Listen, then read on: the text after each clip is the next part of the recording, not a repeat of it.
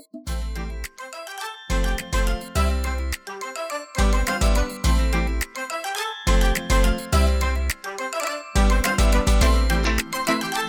y'all, welcome to another episode of Not Your Average Netizens. This is Ash, and I am joined by Nat. Hi. And Jimin. Hi guys. We are back and better than ever. Did anyone notice how I changed it up at the beginning? Like the intro? Yes. Yes, did you like that? I did. Is it okay? Just bringing out my southern roots, a little bit. So, yeah. Okay. All right. What have we been listening to? Jimin, go. Oh, okay. I've been listening to Mariah Carey. I decided that I wanted to sing Hero the other day, so I listened to some Mariah Carey and some Pussycat Dolls because they have a song that sounds like a Mariah Carey song. Shout out to you if you know what that song is, and actually leave a comment if you know what that song is. So yeah, that's really all I've been listening to. I've been mostly watching and consuming things, and anime, like OSTs and things like that. So yeah. I guess I will go. So I also have been listening to some Mariah Carey, surprisingly. I've been listening to Honey. I was listening to that album like on loop because it's just one of my favorite albums of all time. I mean, Whenever You Call, Beautiful Ones, Breakdown, like it's just such a good album. And I was listening to Charm Bracelet because I actually really like that album too. And in terms of other music, I've been listening to Chloe and Halle, obviously, because they dropped the Ungodly Hour, and that album is so fire. My favorite song from it is Forgive Me, and I've been listening to that song specifically every day, but I've also been listening to like a lot of the other songs as well too, like Tipsy and Does She Call My Name? I can't remember the name of that song, and Do It, obviously. And like it's such a solid R&B grown woman album, and I love it. So I've been really excited about that. And I know like Tiana Taylor dropped an album too. I just haven't had a chance to like really sit down and listen to that as right now. What else? I've been listening to some Leona Lewis, who kind of sounds like Mariah Carey. So I guess maybe that's why they've been like really fitting in, I guess. Also been listening to a lot of anime overseas because I finished Black Clover and I've been watching One Piece and I've just been loving that. And I've been watching so much anime this year that I've just been collecting anime as well too. And in terms of K-pop, I've been listening to Monsta X, All About Love, because that's the album of the year for me, clearly. And I've been listening to some A-Pink, and then just like YouTube playlists. I feel like the YouTube playlists are actually really solid because it goes on the algorithm of what you've already listened to. So it gives you recommendations based on that instead of like the playlist that they're on Apple Music where it's like all the popular songs, I guess. So it doesn't even matter if you ever listen to anything from a group. It'll be in that playlist and like that what's hot for K-pop playlist. So it's not as good. I think the Apple playlists are really good for introducing you to music you never would have looked for or listened to. Whereas the YouTube one is good because it's just based on what you listen to. So it's already all the stuff that you like. And so I've been sort of teetering between both of those to sort of stretch out and include other sort of artists and genres and things like that. But yeah, that's for me. Ash. I've been listening to Chloe and Halle's Ungodly Hour. And yeah, that has been a rotation for me. It's such an awesome album. Like, I feel like on like a level low key, like this is like possibly the direction Aaliyah would have gone in if she had still been alive. Like that's how I feel about the album. Like it's R&B, but it has a little bit of an edge to it. And like Chloe like wrote like so many of the songs on there. And I just like it from beginning to end. I love Baby Girl, Do It, Forgive Me, Busy Boy, Tipsy. It's just so good. Like, I've been listening to it from top to bottom and just thinking about, like, how are, K-pop, producers going to, borrow from this and, like, feature songs or albums. But yeah, that's the album that I've been listening to, and it was actually featured in Rolling Stone's 50 Best Albums of 2020. It was at number 44. Just as a note, however, interestingly enough, BTS was also listed in Rolling Stone's Best Album of 2020. And they were listed at number, let's see. I think they were the first album that was listed on their on the Rolling Stone album chart. Their albums of 2020. But they did list BTS, and Chloe and Halle have actually mentioned that they would like to collaborate with BTS. So that's an interesting thing. I would like to keep that as just a thought, because I don't trust the fans to actually, let them collaborate without raising a huge fuss about it. So, but yeah, that was Chloe and Halle. Everybody stream, listen to it. It's really great. All right, let's get to our main news items of the podcast. And for the first one, we are talking about Taeyong of NCT 127, also known in some circles as Scamyoung. It appropriately or not appropriately. So there's been some controversy about his past as a scammer or bully.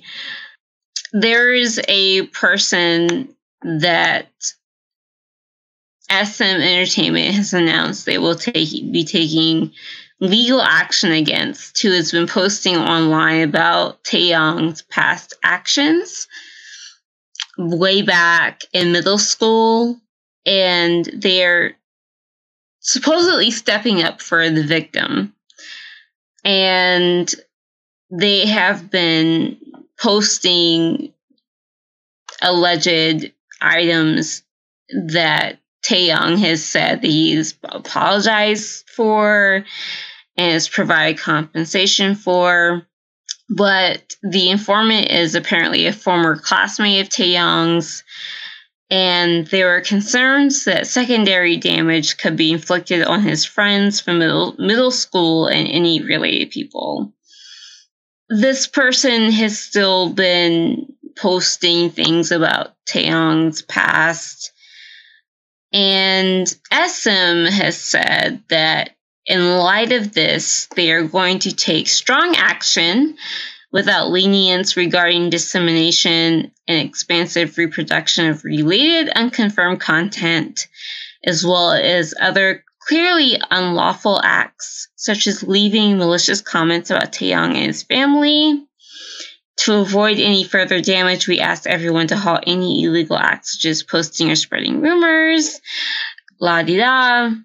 The informant apparently posted text exchanges to prove as evidence that Taeyong was not remorseful and the victim wanted more from him and was manipulated by him. and that Taeyong and the victim had pleasant exchanges and things seemed to be going well. So it seems to me that the person that is posting things from way back in middle school or whatever is posting content that apparently does show that Taeyong was scamming people and that he was being a bully. But at the same time, we have content that shows that Taeyong was also in some way, kind of making up for his past transgressions, and that he has even made up between some of his victims, alleged victims, I should say. So I just don't really see the scandal here. I mean, yes, we could say that Taeyong was a bully back in the day, and he was a scammer back in the day. But at the same time, if he's reformed himself, if he, is, away from that life, as it seems that he is making music and is being, part of NCT 127 and is all about that, then it seems, unless there is a real case here that he did something serious to someone or did something criminal that he needs to be indicted for, it seems that there's a lot of just hearsay and alleged evidence that he did some things against people that they were slightly irritated by or have some sort of bad memories of, that they are reporting at this point now that he is a public figure. But at this point, it seems that with what has been reported, that at the very least, he has covered his tracks. I mean, the last person that Dispatch had reported, as far as the informant, the outlet found that the text exchanges between the informant and the victim have pleasant exchanges and things seem to be going well. So there doesn't really seem to be much of a case here. I mean, there's really no one that's come forward to say that Taeyong has affected their lives or has, personally done something that has affected them. So I just don't, I don't see the issue here. Thoughts? Yeah, I agree with that. Don't get me wrong, bullying is not cute and it's not a good thing. And it can be traumatic to people and have long-term effects. But I think from the way that I read the story, judging off of what he said, judging off of how the individual it was directed at took it, and how he apologized, and it was reported that, the alleged victim, I shouldn't say alleged, I guess the victim, accepted the apology. It's kind of like, what are we still talking about? Like, it just feels like this is old news. And he already apologized, and the person already accepted his apology. Like, what does the informant want that the victim hasn't already gotten on their own, So, yeah, I just don't, I feel like the informant wants something more. Like, it's almost like they're trying to get something more from Taeyong or SM, which is why they're doing this. I agree. I don't really follow Taeyong that much, or NCT really, but I have seen a lot of defense of what's going on and just people sort of discussing it on Twitter. And it's kind of crazy to me, I guess, looking at it as somebody who has no stakes. It's just like, I don't know, like, as Jimin was saying, bullying can be traumatic and can be, life changing in some ways. I mean, there are so many people who kill themselves, because they are being bullied and they don't go to school, they don't function, they hurt themselves, things like that. So I think it is a very serious thing to sort of accuse somebody of. And I feel like bullying is so ingrained in how minorities are treated and how in schools and stuff like that is just like such an easy thing for kids to fall onto and fall into in a lot of ways, because it's like that's where your power comes from at school, right? As a kid, because I mean, all the teachers and the parents and everybody has power. So as a kid, the only power you can have is by bullying somebody else. And so like it is something that is so commonplace in that situation. And I know people who like were bullies in high school or middle school and like they're upstanding citizens now, so it's not like it's like the scarlet mark that follows you around. But then on the flip side, I'm like, he's a known scammer. How could it be so impossible for you to believe that he also bullied somebody? I feel like both of them equal to not caring about other people. And so I don't know, for me, it was kind of just like, okay, so he could be a bully, and he could have realized and changed his ways, and he's making up for it. Like he's donating a whole bunch of money like every week since the scandal dropped, from what I read. I don't know if that's true. And like, I mean, I don't know Taeyong, but a lot of people seem to love him and think that he's a really good person. So I don't really have a definitive opinion on it. I just feel like there's so much people are saying, and somewhere in there is the truth, and only Taeyong and this person know the truth. And I don't know, like SM sort of coming in and defending him is kind of strange to me, because it's kind of strange to me because SM usually likes to ride out scandals. But them coming in, that makes me feel even more like the informant has something to gain, because it feels like I feel like SM would not be so public about something if they weren't like 100% sure. You know what I mean? Like, no, they would, because they have a lot more to lose if they have another Monsta X situation where they have to lose a member, because everybody's like, LOL, no. Especially since I don't feel like NCT. I mean, I don't know. Is NCT considered like the top group in Korea right now? Like, I mean, obviously BTS. To be honest, I haven't really been keeping up with NCT a lot lately, but they are a pretty decently known group, and their last album sold like the highest amount. Yeah. So, they have some sort of clout. I mean, they're like definitely a upper tier group, but not, I wouldn't say as popular as like 17 and BTS and things like that.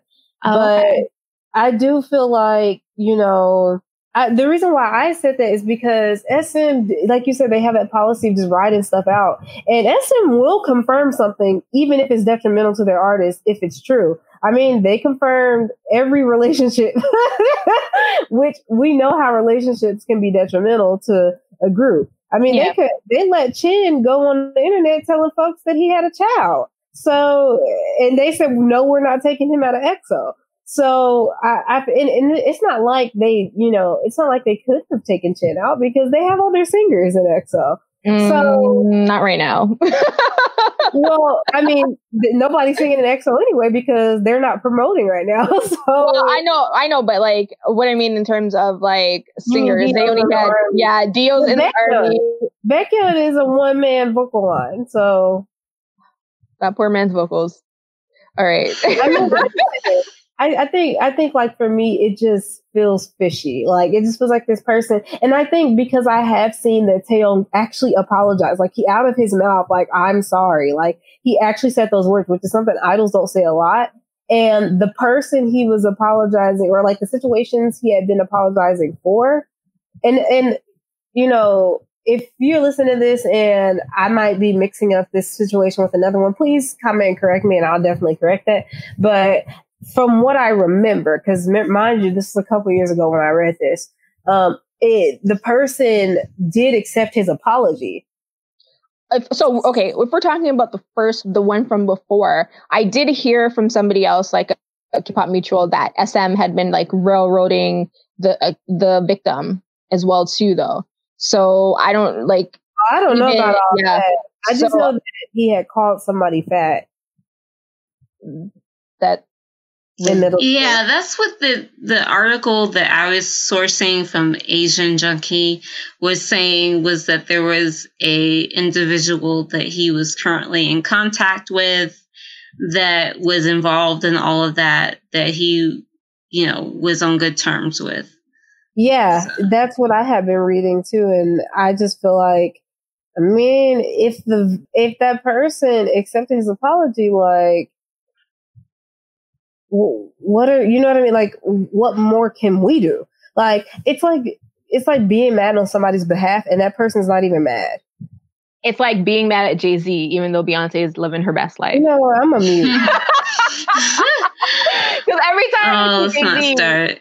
Every time I see Jay-Z, I'm like, damn you. And then I remember like, oh, Beyonce's in love and she's happy and blah, blah, blah. And I'm like, fine, Beyonce's husband.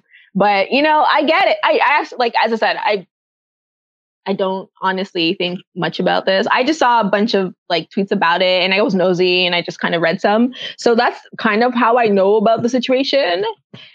If you've been bullied and you hate bullies and you never want bullies like to succeed in life, then, go ahead. Hate Taeyong forever. Yeah. But I mean, if he has apologized to the alleged victim and everything is good on that part, then, and he also shows that he is grown from middle school, mind you.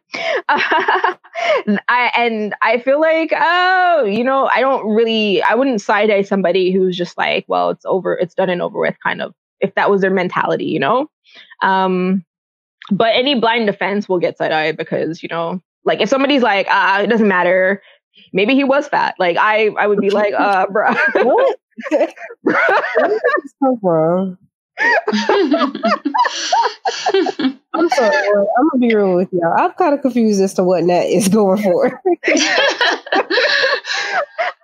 like, it's you know what I'm saying? It's like, because I feel like we're gonna be talking a lot more in the future, or even to the future today, about like blind fanning and standing and stuff like that. So I'm kind of just saying, like, if you're looking at it and you're looking at all the evidence and you're making like a opinion that you're trying to be objective about, because I feel like bullying is a serious situation, so I feel like you do have to look at it objectively, not just subjectively, because it could ruin lives and it can kill somebody. But if you're looking at it as an objective sort of like bystander, I don't see why this is trying to become bigger than it needs to. It's kind of what I'm trying to go for, Like, so I personally, and I mean, I'm not even a huge fan of Taeyong, so it's, yeah, I was kind of just like, okay. You don't even know his name. Like that's exactly. How much I don't, because his rap style is annoying. So yes. But anyways, I hope that the person who is the alleged victim has, somebody that they can speak to, and that they're working towards, or that they've already done it and they're already ready to move on. Yeah. Segue. So, K-pop fans. So, to kind of put this next story, to kind of put it in perspective, this kind of starts with recent events in America where our president was staging a rally and was anticipating, based on the amount of people that were buying tickets and making reservations and such, was expecting hundreds of thousands of people there. A lot. The truth of the matter was, once the actual rally took place, that it was no more than like maybe a little more than 6,000 people that actually attended. And the media caught on that the hundreds of thousands of millions of people that were buying tickets to this rally were kind of pranksters, people on TikTok that were buying tickets and also K-pop fans. And, you know, we've had a lot of things lately where K-pop fans have been connected to current events, raising money for Black Lives Matter and attaching themselves to certain hashtags on Twitter to spam them with fan cams. And this all kind of culminated in a interview on a local Fox affiliate that TXT appeared on, where they were doing an interview and were actually asked about the Trump rally.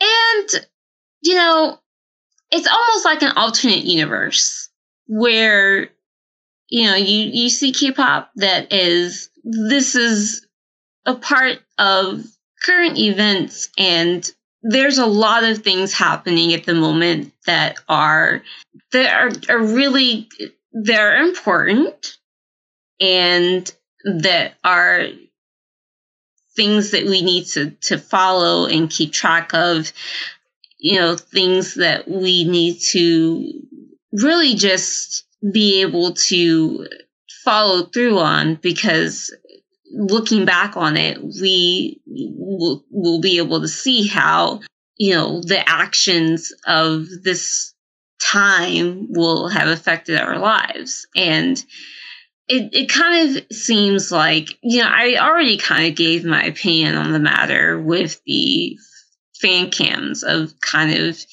seeing it as like a surface level kind of allyship of, we're going to spam these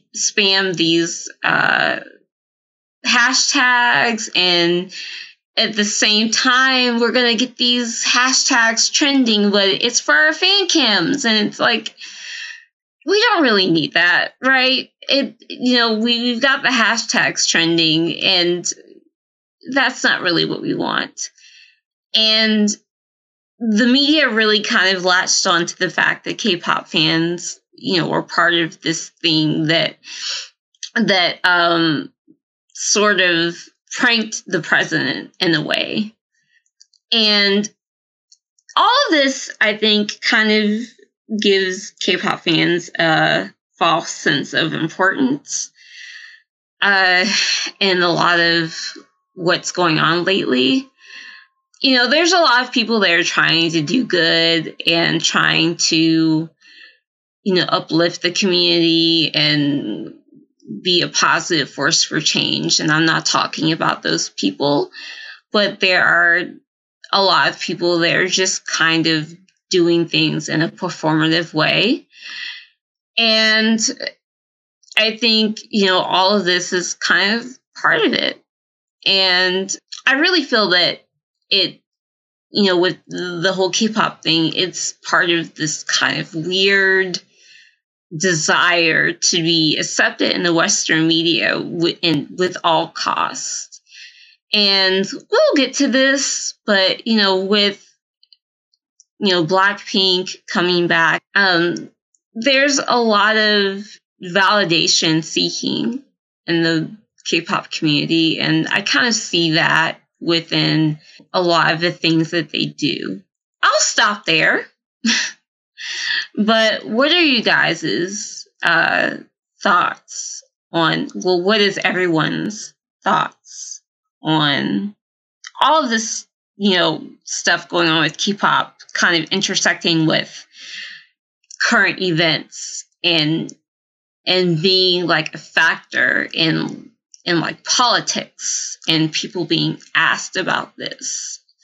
People were saying like TXT, oh, they weren't, you know, prepared for this answer. And, you know, people saying, well, if they want to be a Western artist or promote to the West, they need to be expecting these kind of questions. What are your thoughts on this?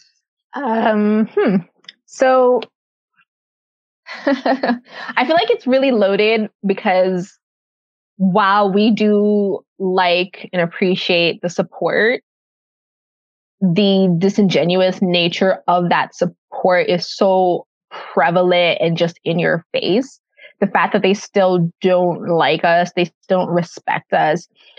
The other day, Black Armies had to post, like, they were doing a Black Army sort of like Twitter trending thing. And I'm just like, the fact that you have to do that within your own fandom still, it's like such a quote unquote inclusive place. It's still kind of crazy to me. And so I don't know, I just, thanks for your money. I'm not going to thank you for the fan cam things anymore because you're just, I personally don't like to see White Lives Matter trending and like these sort of like racist hashtags. I sort of don't like seeing them trend. So you putting a Luna fan cam on it is not doing anything to help me or my mental health. So, I guess thanks, but not really. And in terms of the false sense of activism, so my theory on that whole thing is that it's once again a way for white people to sort of center themselves, because a lot of what I'm seeing about like quote unquote activism is not really by Black people in these fandoms that I know of. And I'm going to say that it is that I know of because I can only see what I see on Twitter and what, passes through our feeds and stuff like that. Like on our timelines, I don't go really searching for it. But I feel like we have a pretty decent handle on like the Black K-pop fans. And like we try to sort of surround ourselves with, like-minded, sort of like individuals who are Black, and who, love K-pop, but, are Black first. And so from what I'm seeing anyways, I don't really see a lot of Black people at the forefront of these things, which is crazy because we are literally at the forefront of these things. And it's just like this whole erasure of us once again. That's really frustrating because, we've been saying for decades at this point, like, stop being racist, care about Black people. And all of a sudden it's like, okay, K-pop fans care about Black people. And it's like no Black people really that you are seeing here, I do know that one of the podcasters from 106 in Seoul, they are I think they're quoted in a Teen Vogue piece. I haven't actually gotten a chance to read it yet, but at least there's that. And, although some people hopefully are getting decent pitches from publications. And, we're always open to speak to journalists and sites and things like that as well, too. But it's like, they don't want our voices because if we actually speak up on what goes on in K-pop, they're not going to like it. They're not going to like what we have to say because they're going to view it as negative. And it's like, yeah, of course it's negative. I mean, we are subjected to racism daily, almost daily in the K-pop world. And that's just the K-pop world. That's like our fun escape from the regular world, which is also its own pile of shit. So I think that it's intentional erasure, where they can use the movement for clout for their faves and for their fandoms and for K-pop, but they don't really mean it. They don't really care. And I'm not saying everybody, obviously, but from what I'm seeing, the same people who were defending Jim Jones' recording in Yoongi's song and defending their faves not saying anything because it's a Western problem, it has nothing to do with them, or like, I only do what BTS tells me to do, or I only do what my favorite artists tell me to do. And because I saw that, only for BTS to turn around and donate $1 million and their fans to be like, let's match it. Because all of a sudden it's just disingenuous. Like you didn't do it because you wanted to help Black people, because you would have done it before. You would have done this fundraiser before, but you only did it because your fave did it. And so now we're seeing here too, like, oh, well, it's a hot topic. And, we need to rebrand K-pop because, people are starting to realize that the Black fans in K-pop, not all of us, obviously, but a lot of the Black fans in K-pop are, they are saying that K-pop is racist. And they're saying that fandoms they have a whole bunch of internalized racism. And, they don't want that to come out because just like in Korea and like with the K-pop, you want to keep this clean perfect image, you know, like where everything is like a field of lilacs and the sun is shining on your face and it's a perfect day. You know, like you want everybody to believe that it's perfect and there's no problems. And there's so much rot inside of the K-pop fandoms that, you know, it's starting to leak out and people are starting to see it for what it is. And they're trying to cover it up because now they're saying like, oh, K-pop fans are activists. They are pushing for a better world. And I mean, I have noticed too that since, you know, in a lot of people's eyes, Black Lives Matter, the movement is dying down. They have also switched to like, oh, well, these people don't just donate to Black people. They donate to this and they raise awareness to this and they raise awareness to this. So they're really just global activists. And this rebrand is very interesting because in one hand, you do see it being pushed by especially the Western media who's latched on because, oh, another thing that is a problem is the ageism. Oh, these K-pop children and these TikTok children are the ones who are, you know, the activists. And it's like, well, there's a lot of older people on TikTok, a lot of older people in K-pop. It's been around for a very long time. So it's not just kids who's doing this, you know, it's people in a lot of different age groups that are doing these things. But the Western media has sort of like clicked on and they've decided what narrative they want to tell, what story and POV they want to tell. And so you could see with the way all these stories are framed exactly the same, we're not involved. It's just the K-pop kids and the TikTok kids, mostly white and probably Asian, because they feel like those are the only people who are into K-pop and it's not just kids, like it's like probably specifically girls. And it's just really frustrating, just so annoying on so many levels. And I'm laughing because at this point, like, you know, the world is what it is. You know, there's not much that can be done at this point. Like we are working towards better, but you know, we're just going to roll with it. And so who knows what the outcome will be and who knows what the vote in your country is going to be. But I definitely feel like the K-pop world is sort of, they're sort of on this tip of rebranding themselves into activists who are kind of against Trump, but not really because they espouse a lot of the things that he also espoused. So it's just putting, like, for me personally, I just don't like it. I hate it, actually. I'm really frustrated and annoyed.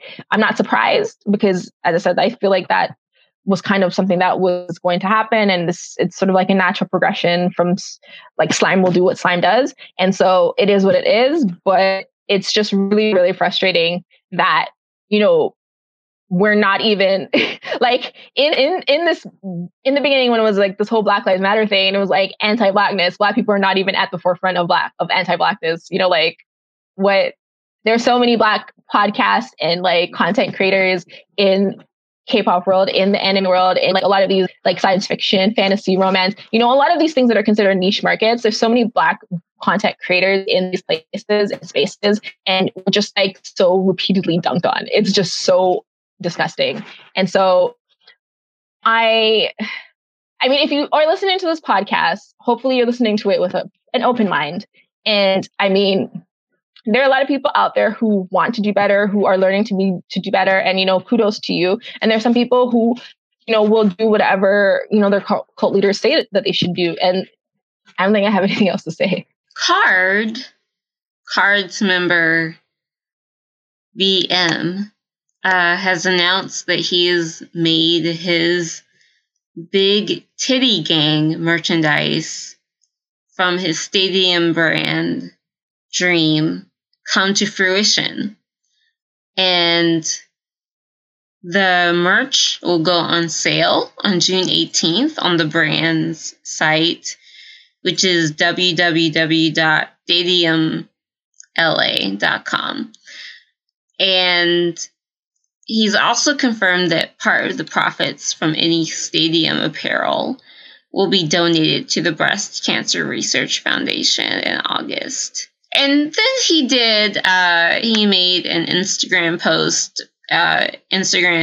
TV post, where he kind of mentioned that he wanted to mention breast cancer awareness in honor of anyone who's struggling or has struggled because of it. And then he said that there was a fan that was in the process of beating her breast cancer, and she had told him at the end of one of their shows that their music was helping her get through her chemotherapy. So that was kind of a motivation for him. So, and he said that 90% of their receivings will go straight to funding research. So I'm all on the train with the Big Titty Gang. BM has always seemed like a cool, laid-back type of guy, and they're helping. It's a good cause that they're helping for, and I don't really have anything bad to say about it.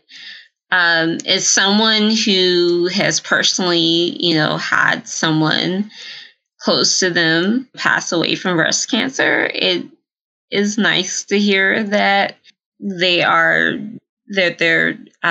raising money for that cause. So, yeah, I don't have anything bad to say about that.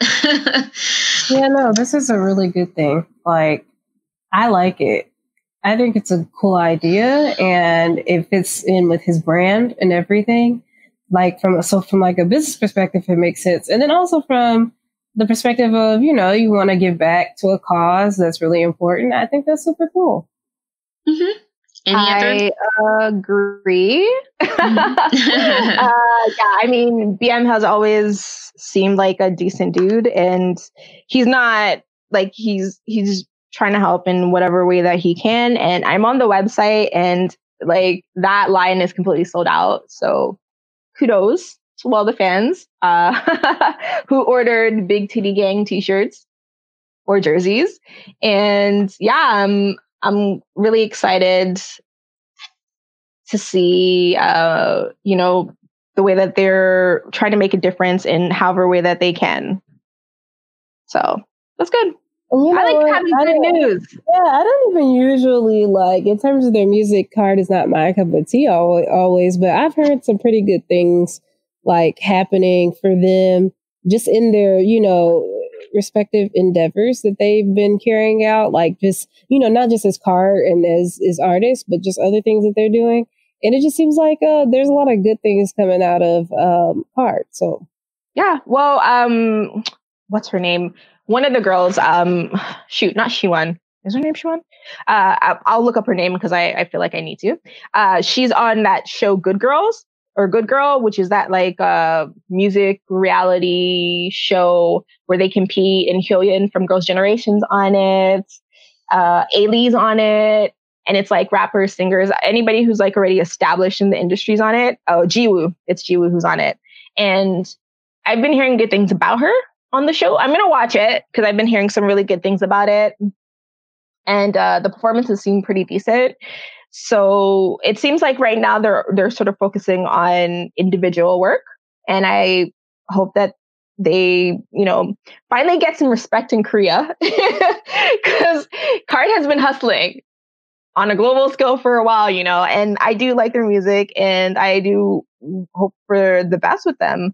And I do hope that their next single is a little bit more my style, because the last ones was not. But, if Don't Recall comes on, that's my jam. So kudos to Card for giving us good news. So the ultimate K-pop supergroup is happening. Yujae-suk, Rain, and Lee Hyori, are coming together to form a K-pop supergroup for the variety show How Do You Play. Rain is going to take the name B-Wrong. Lori will become Linda G, and Yujae-suk is U-Dragon for the group. And I don't know how to say this, so I'm just going to spell it out. SSAK3. And they've released some pictures of themselves decked out for this project, but I personally have always wanted Rain and Lee Hyori to work together. Not so much Yoo Jae-suk. Uh, he's more in the comedy realm. He's more of a television personality, but I think it could work. He's more the comic relief. I think I don't know how he's going to be utilized in this group, but like I said, Rain and Lee Hyori, I'm very interested to see how they will interact, because I've always felt like they should have done something together, especially during their prime years back in like 2007, 2008. I think they did do a few like special stages together, or maybe one or two. And, I always felt like they very much complemented each other. So I am looking forward to this in a sense. But, time will tell if this will actually catch on with the Korean public, I suppose. I think Lee Hyori, at least, is well liked with the Korean public. I don't know about Rain. Yoo Jae-suk, I think, is very, very popular. So I think they'll have success with this project overall. Any thoughts? I'm excited because Rain and Lee Hyori were huge back in the day. And like my early journey into K-pop was around, I would say it's around their prime still. Like they were still kind of like at the top of the game.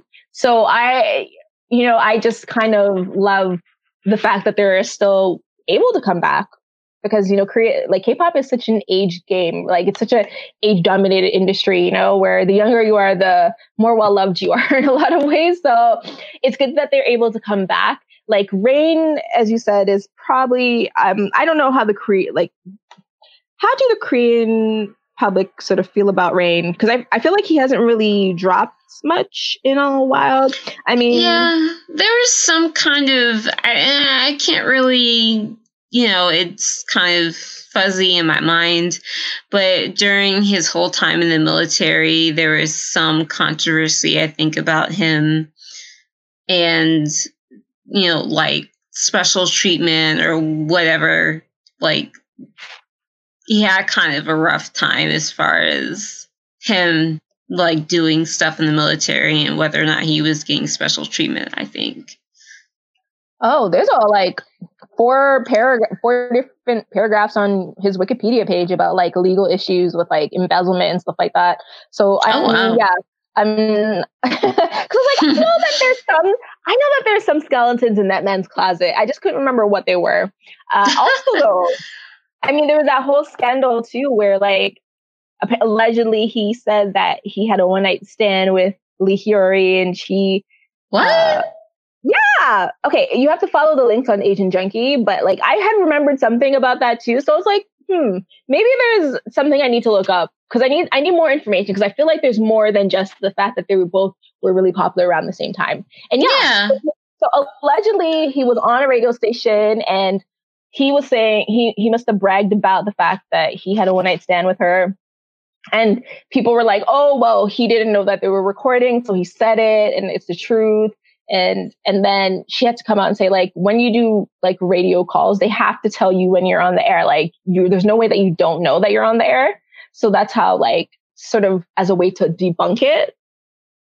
I don't know. It sounds kind of shady both ways. But I just remember there was one time where Lee Hyori was in an interview and was talking about like she saw like Rain's body when he was like changing clothes or something like that, and she was like, huh.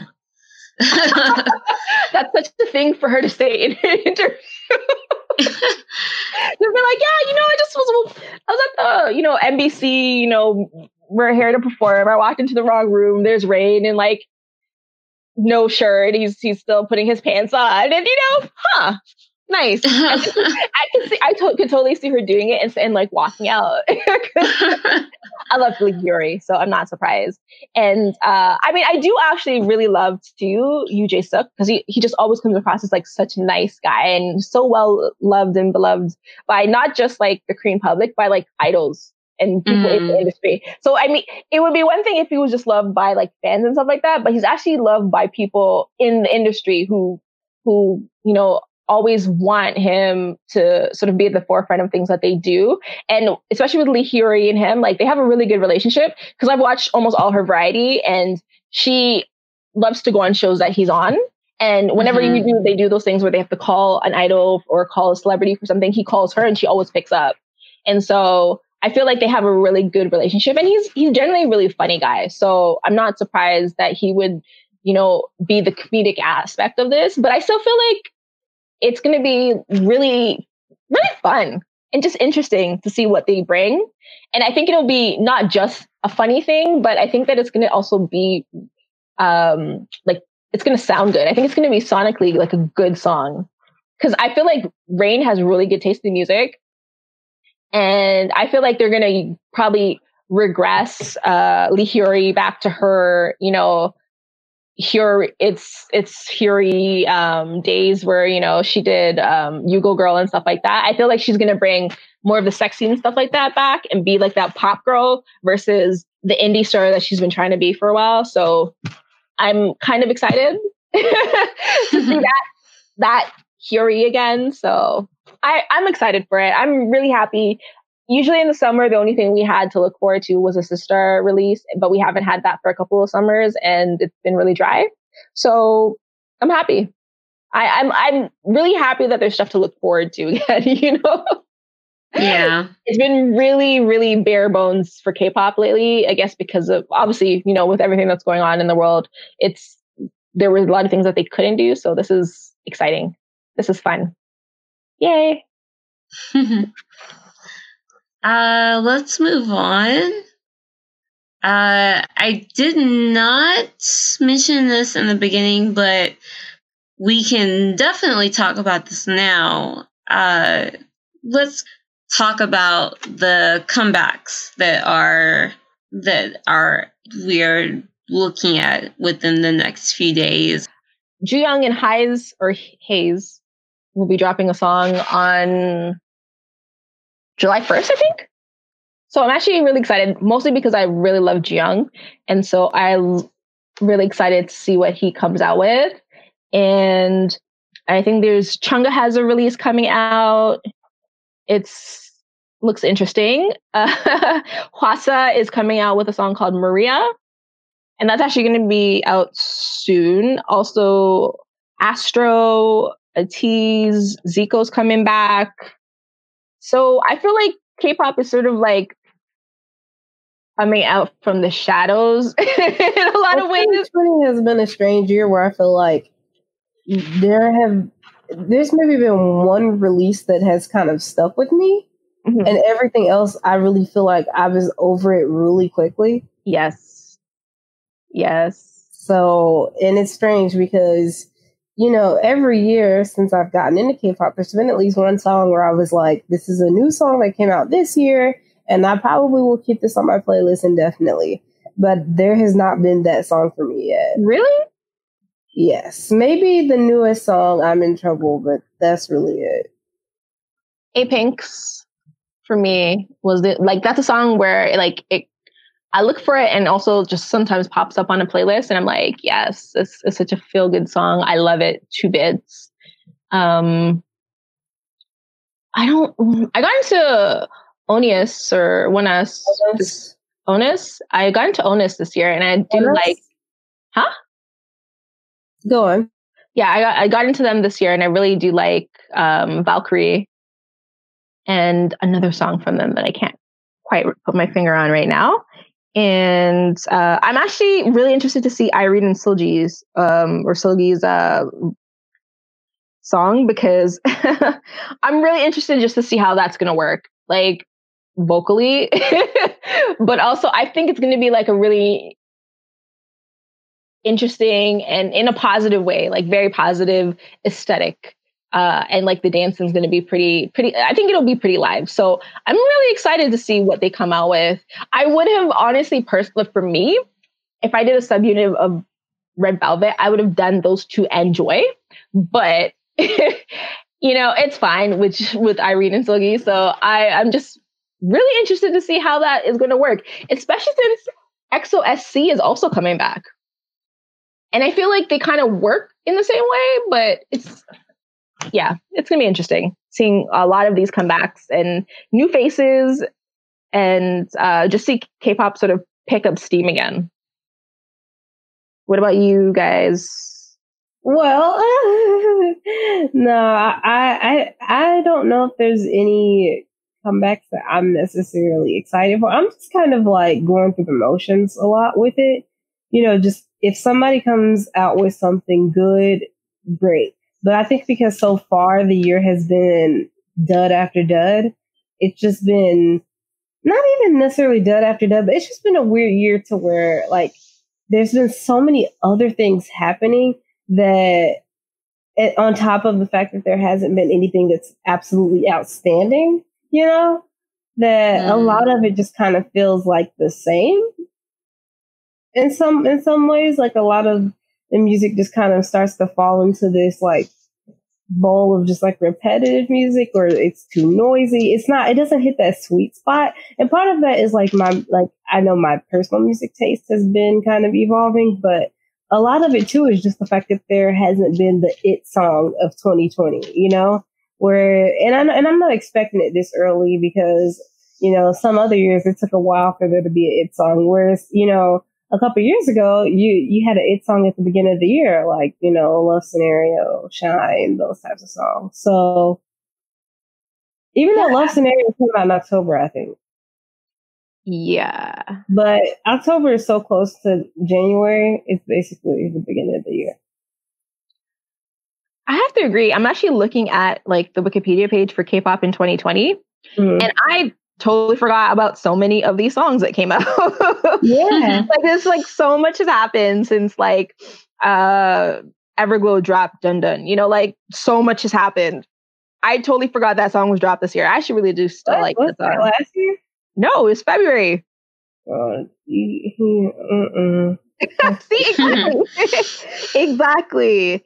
And yeah, it just has not been that great, in my opinion. I feel like this generation of idols in general, like they're competent, but they don't have that kind of star power that previous generations have had. And I don't know, like I just can't really put my finger on it, but they're fine, doing the idol thing, but they just don't really stand out.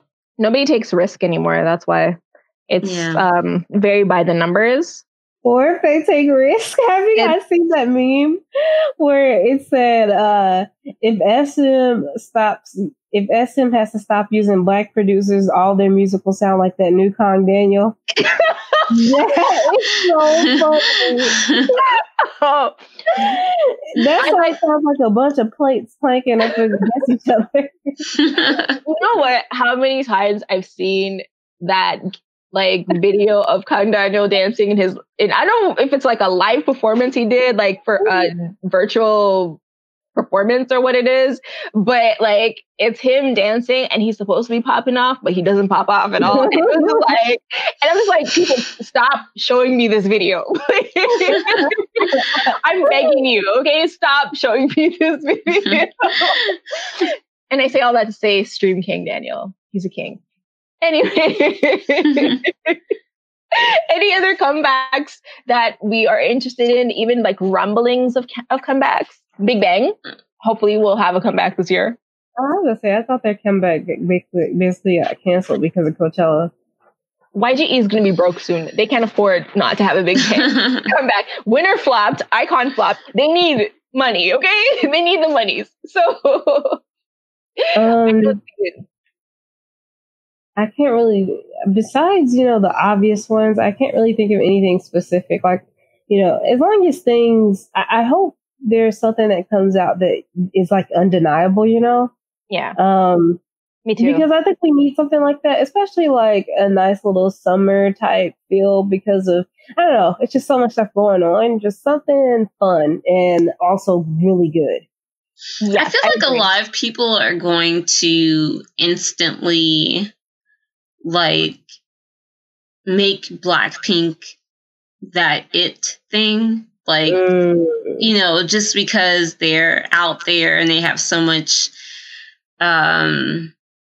presence on the internet and everything, and they're, you know, making a lot of noise, that they're going to be like, oh, you know, this is the track of the summer. And, you know, I just feel like in general, they have a lot of things on their side and they're kind of going to, you know, going to be that, you know, it's song by default. Okay, I can see that. Yeah. I can see that people like are really hungry and thirsty, and I feel like with Twice is more and more a lot. It was really polarizing. It was a really polarizing song too. So, and then especially with netizens being on them for their singing competence. And yeah, where does that come from? Like all of these years, and then all of a sudden people are like, what's with Twice not being able to sing? It's like, why did that take you so long to realize? Well, the thing is, it hasn't. From the very beginning, they have been complaining about not just their singing, like their vocals, but also with the way that they pronounce things. Because apparently they pronounce it really weird. I obviously would not be able to tell, but Koreans do. And so they've always complained about their pronunciation and also about their singing talents. As I remember when Nayeon had done a song at the end of one of those end of year shows, and it was like a song for your parents or whatever, and she sang it live and she got trashed, completely trashed by the Korean media because she sounded not very good. And that's actually something that I've heard a lot from Korean people and Korean media, is that like a lot, not even just Twice, but like a lot of K-pop songs, for some reason, like they tend to pronounce things in a kind of with an accent, like a foreign way. It doesn't sound like the natural flow of Korean, which I think is really interesting. I mean, I of course don't really feel like it's my place to have a deep opinion on that, just because it's not my native language. But I do sometimes notice certain things, or like, and it's not just like a foreign idol thing. It's just like in K-pop songs specifically that happens a lot. And I wonder if it's just because of like the target demographic of most K-pop is like I don't know, what's the best type of genre to, like, for example, I think the way they describe it, like some of the people I know who describe it, it's kind of similar to how I would describe the way a lot of like rock stars pronounce words, like Mayday Parade, for example. I don't know if you guys know this group, but they're a band, and like some of the way they say stuff, it's like it doesn't sound like standard English. So like, and I'm talking about American rock bands. I'm not talking about like any other. Obviously, it's not a problem if a foreigner does it because they're foreign. But they do this thing where it's like a mixture of vocal fry and then just like pronouncing things with like the weirdest twang. It's not even like a country twang. It's just like a rock music twang. I don't know if you guys know what I'm talking about. Like a lot of rock stars do it. Is it like maybe it's a stylistic choice for the genre? Yeah, no, it's definitely, I'm thinking, is what it is. And it's not necessarily a bad thing. It's just like, it can be strange to the ears if you like, obviously it's different because here rock music is not that mainstream. Whereas K-pop is supposed to be, you know, pop. It's pop music. So it's supposed to like cover all different types of genres. So I can see like why that can be strange to hear it happening across genres if you hear like a mispronunciation. And then also too, speaking of foreign idols and their pronunciation, and Twice has a lot of foreign idols. Yes. Koreans, they're not scared to go in on that. Like, and we know they went on Jackson heavy from GOT7. And I don't have, like I said, I don't really have an opinion on it. So, but I definitely can see them going in on Twice for their pronunciation specifically. Well, also too. Oh, sorry. I was going to say also too. I mean, rappers mispronounce things all the time so that they rap, so that they rhyme. Sorry, that's true too. I think the difference that I see in the mispronunciation in like a lot of rap music though stems from like an actual way that people speak in society, like a dialect, versus the way that rock singers mispronounce things. That's not a dialect. And I would assume that like that's kind of how Koreans see it. Like it's not like people are singing in Saturi the whole time, right? It's not like that. It's like they're singing what's supposed to be like Seoul Standard Korean, but they're just like, you know, the way they're abbreviating words, or it just doesn't make a lot of sense. And one thing, okay, actually, this is a good point. I know I feel like I'm all over the place, but sometimes I'll be listening to a song and then I'll not understand exactly what they say. And then I read the lyrics and then I realize that they've abbreviated a word in a really weird way. So like they'll completely take off one part of the word so that like it fits better or it sounds better. Yeah, so that it rhymes, you know what I mean? Mm-hmm. But they'll take off an important part of the word. So I can that happens a lot in K-pop. I see that a lot. And I remember specifically, I've seen it happen at points with like just different groups that I enjoy. Like I just noticed that they do that quite a bit. I wonder if it might be a product of writing of the song first being in a foreign language, and then they could translate it into like the Hangul version, and that's why. Oh, that's an interesting point because we do know that, you know, a lot of the songs are written by foreign artists first. I mean, do you remember that K-pop documentary that me and you watched last year, Nat? Yeah. We did a mini-sode about it where the journalist was talking about that. And she talked about how, or it wasn't even just the journalist. They actually had segments where they were talking to the American writers and like the non-Korean writers. And they wrote the full song in English and then would get translated into Korean, and not even necessarily translated, but like line by line, but just like the meaning, like the sentiment of the song. The theme. Exactly. So yeah, I mean, maybe that also sort of contributes to that particular situation. I mean, we don't know for sure, but it is an interesting sort of opinion to have because obviously, you know, these are native speakers and this is, you know, they're one of their biggest experts. So I could see why they would feel some sort of way about not even being able to understand it. Right? Yeah, exactly. So, I mean, I get that. But yeah, as I said, they have been roasting Twice for a while. I mean, there are so many fan cams of Nayeon like lip singing and clearly, obviously lip singing. Like she'll put the mic down, forgetting that she's so. People get upset if you roast. People, you know, I notice a lot of stans will get upset if you roast like, you know, the singing abilities of these idols. But the fact of the matter is, that is your job. Like you get paid millions of dollars to, and I get that idols are a little different from artists to the point where like in Korea, right? Most idols are not viewed as singers first. They're viewed as celebrities, like just famous people who, you know, are like perfect role models, right? But they get that way because they sell music.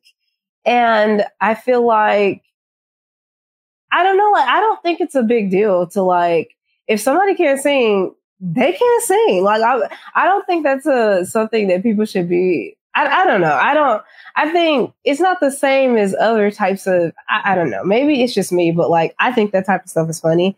Every joke I see about like somebody who like, I don't know, like for example, people make fun of people who can't rap all the time. Oh, yes, they do. I mean, SoundCloud rappers have become a joke in their own right. So it's like, and that's actually a skill set as well, as, you know, just in the same vein as singing. So it's like, if we can call that out, then why can't we call out people who can't sing, even though they can get paid millions of dollars to do that? Yeah, absolutely. And I do think a facet of the complaints is that they are in a place right now in their career where they no longer can say like they're rookies and they're learning and they're still working on it. Like they should be better. And I honestly do understand that point of view because I feel like if you've been in the industry long enough, you should at least work on improving yourself as a performer. And I'm not saying that you need to be out here singing Mariah Carey songs. I'm not saying that. But if you can't even there was they had done an encore performance of More and More recently, and they weren't even really dancing. They were just like walking around with the mic and singing. And some of them were still really shaky. And it's like, dude, like you're not even like you're not dancing right now. You should at the very least be stable. At the very least. Yeah. I wouldn't dog and like bully somebody for it or anything like that. Like, I'm not gonna like make your life miserable because you can't sing, but like I'm gonna if I mean the jokes write themselves. I'm not gonna stop myself from laughing if I see you've been an idol for 6 years now and you still haven't. To me, like it's kind of like, think of it this way: if you applied that to any other job, it would be perfectly fine to call it out. But for some reason, like with idols, people don't think that's fine. But like, think about it. If you had a professional athlete who couldn't, like a professional hockey player who could not ice skate. Yeah. A professional basketball player who couldn't dribble and walk at the same time, dribble and run at the same time. Or, a CEO. Actually, this is a good one. If you had a president who couldn't run a country, right? You would have so many questions. Like, what are you being paid for? So the critiques are valid. And if people decide they want to get these jokes off, I don't think that you necessarily, obviously you should not be like personally insulting something that somebody can't change. But if somebody can work on something and they are either refusing to, or, they allow other things to get in the way of them improving that thing that they're getting paid millions of dollars to do, then that is super valid to comment on. Yeah. And the thing is, like, I have been very open and honest about the fact that I feel like BTS is way too rich to be singing like that. So if I can say that about BTS, I can definitely say that about Twice. And I mean, I love Twice. I do like their music. I have been very open about really enjoying their music. And so it's not that I don't like Twice and, I'm being a hater. It's just like, as you said, you've been in this industry so long. You're at a company that, somewhat cares about vocals in some ways. It's not at SME's level, but it's definitely far above YGE's level, So, so it's kind of weird to me that you are not getting better. And even like Jihyo, who is like supposed to be their main singer, like, I feel like she has not improved at all either. Mm-hmm. I feel like she's improved in a lot of other ways though. So I feel like in that regard, I do give her a little bit more slack because I feel like she has gotten so much better as a performer, so much better as a dancer, especially. Like I was watching some fan cams for her and she was dancing better than some of the people in the group who are supposed to be considered dancers. So she has definitely improved herself in a lot of ways. And you can see, obviously, the Korean way of describing it would be that she manages her body, right? But she's definitely more toned, and she's not using so much pale white filters on her pictures. She's allowing her natural skin color to come out. So I stan. But some of the other girls, it's like, just work on it. Obviously, like you have the money to do it by now. So please, just put some effort into it. We don't need you to be belting out tunes or anything like that. Most of your roles are not to do that. So I get it. But in like a lot of the older groups, and I mean, I know a lot of people are like, oh, second gen is like this wall in a lot of ways for a lot of people. And the thing is that like even a girl group like Girls' Generation and, some of the older groups like 21 and Sistar and Tiara and stuff like that, they could hold their own in encore performances. Even people who are notoriously known for not singing can hold their own in the encore performances at the very least. So that is a very, very low bar that we are just asking for you to reach and just put some effort into it. They have vocal coaches at JYP. They do. So please, Twice, please use them. Yeah, and I'm not even like, I don't know, maybe because I'm not like a huge Twice fan, but like I'm not even taking it into the heart about it. I'm just like, to me, it's just, it makes for some good jokes. And if they get better, great. And if they don't get better, I just won't personally be listening because I care about my ears. So it's, I don't know, like, that's what I'm saying. Like, it doesn't even have to be that deep in the way I think people are making it. It's just a fact of life, right? It's just a fact of their situation. So yeah, like you were saying, hopefully they get better in terms of, their vocals. If they don't, that's their business. I have been listening to them all this whole time, so it's not like I'm going to stop listening to Twice. Some songs are not singy songs, so you don't need to be able to sing well for it to sound good. Exactly. Certain groups are definitely familiar with that concept. So Autotone, but yes, yeah, iKON has been in the news. Well, not really iKON, but a member of iKON. iKON's June. I have put a link in for you guys to click on. It is, I believe, the very first link. And I just want you to watch it. It's only a 6-second video, so everybody just watch it. Okay. Have you guys been able to see it? Where's Pants, dude? What a good question, Ash. Okay. He's wearing shorts or like boxers or something. So, I mean, that's how I am when I have meetings. I mean, I'm not having video meetings at that, but I kind of get it. So for those he's wearing shorts under his t-shirt. For those of our listeners who maybe have not seen this video, there is a video going around on Twitter and the internet of iKON's June. He is on VLive and he gets up for a second from his chair to close the door in the background. And when he gets up, the first thing you notice is he's not wearing pants. To me, it looks like he is wearing some sort of underwear or some very, very short booty shorts. But really also, too, like one booty cheek looks like it's covered, but then the other booty cheek looks like it's hanging out. So I'm a little confused. Well, he is a visual for the group, so maybe he was just really committed to his job. Maybe so. Very shocking, because one thing that we know is that in K-pop, lots of times even male artists are very I shouldn't say even male artists. It's actually only male artists, because it seems like a female artist, there's a little bit more room to like wear really, really short shorts that show like one of your booty cheeks hanging out or whatever. But male artists lots of times cover up. I know like a lot of groups, they'll do, I just have to use this example because it's the one that I know. But BTS, for example, when they go swimming, anytime they go swimming in any of their things, they don't wear bathing suits. They just wear like a t-shirt and shorts. You know what I mean? Like they're wearing clothes in the pool.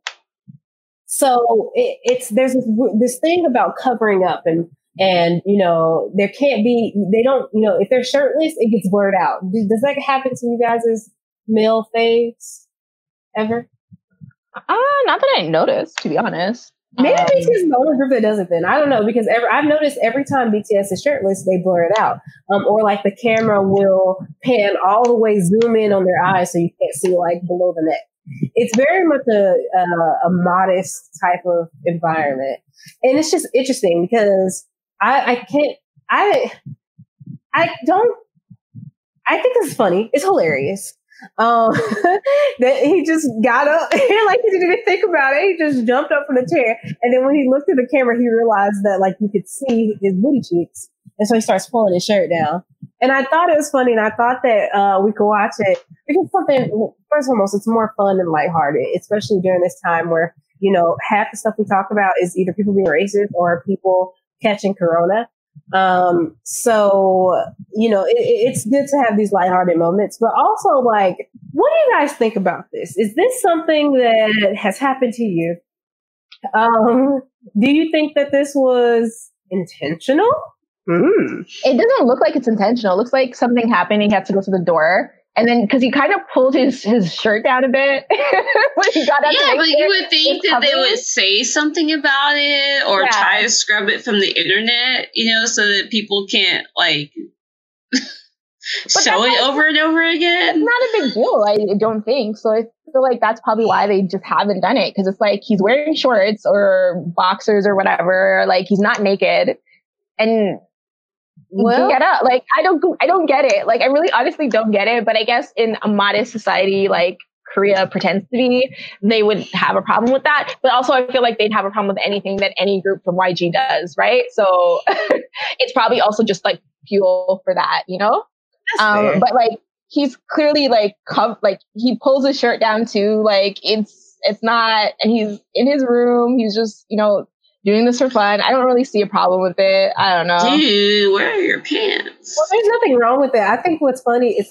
the idea that his job is being a K-pop star. So imagine if at your job, this was you, right? Or, yeah, where you work at, this is you. It's a pretty funny thought.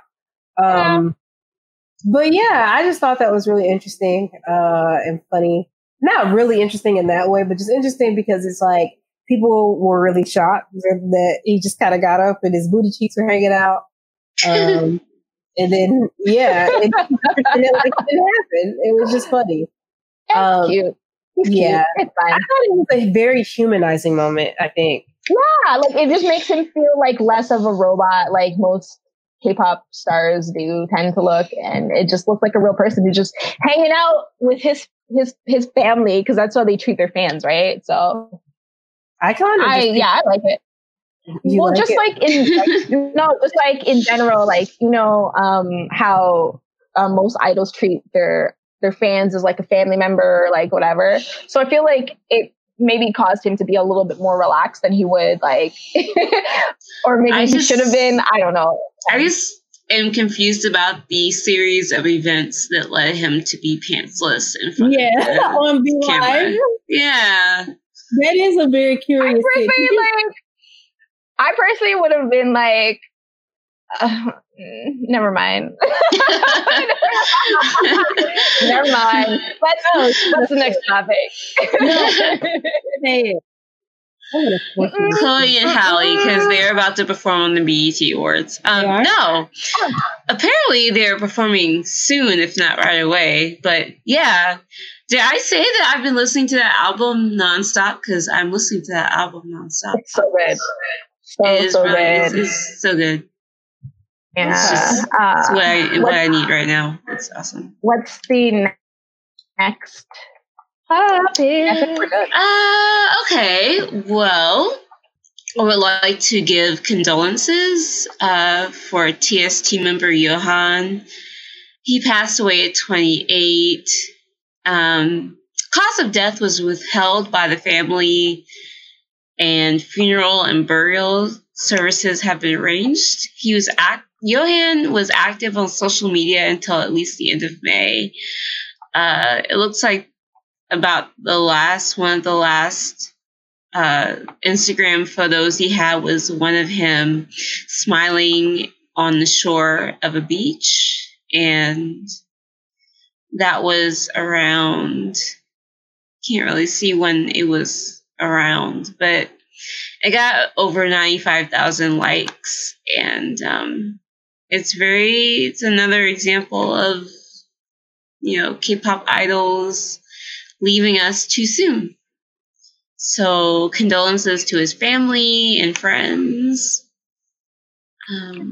Yeah, RIP. I don't really know TST, but it is really sad when anybody passes away, especially too soon. But yeah, RIP to him and his family, his friends, and I do want to send some love to the fan base, because it is a really hard thing to sort of get through. Yeah, rest in peace. It's very, very somber occasion. So yeah, just all the love and thoughts and prayers out to the family, his friends, and his fans. Okay, next story.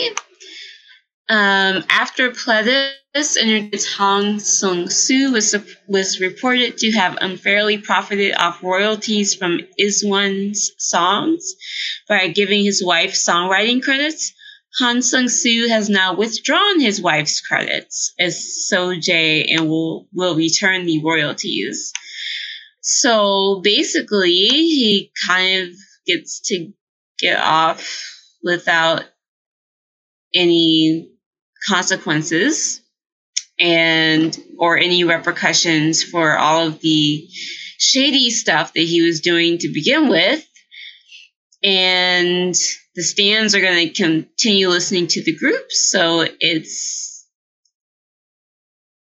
as Asian Junkie said, it's almost a question of why wouldn't they continue to cheat labor out of money?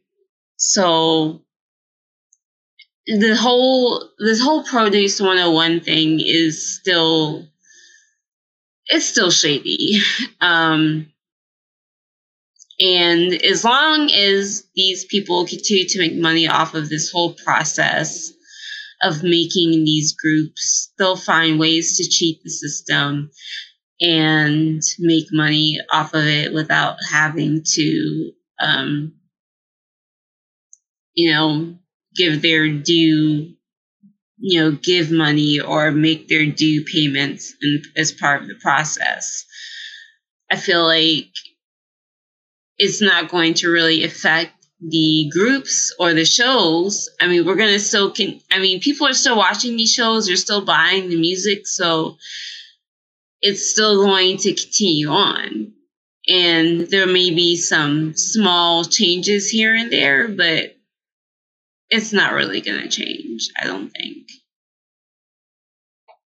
Yeah, my title for this was, what was it? Punished for being a good husband. Because he put the royalties in his wife's name so she would get money from it. And I'm like, I get it. But also, yeah, don't scam things, because if they have to divide the money even more so to pay his wife, then the people who actually did the work are getting less money.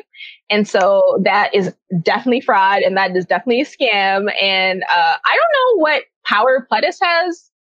I guess maybe now more so than before, because they're tied now to Big Hit with whatever merger or whatever thing that they did recently.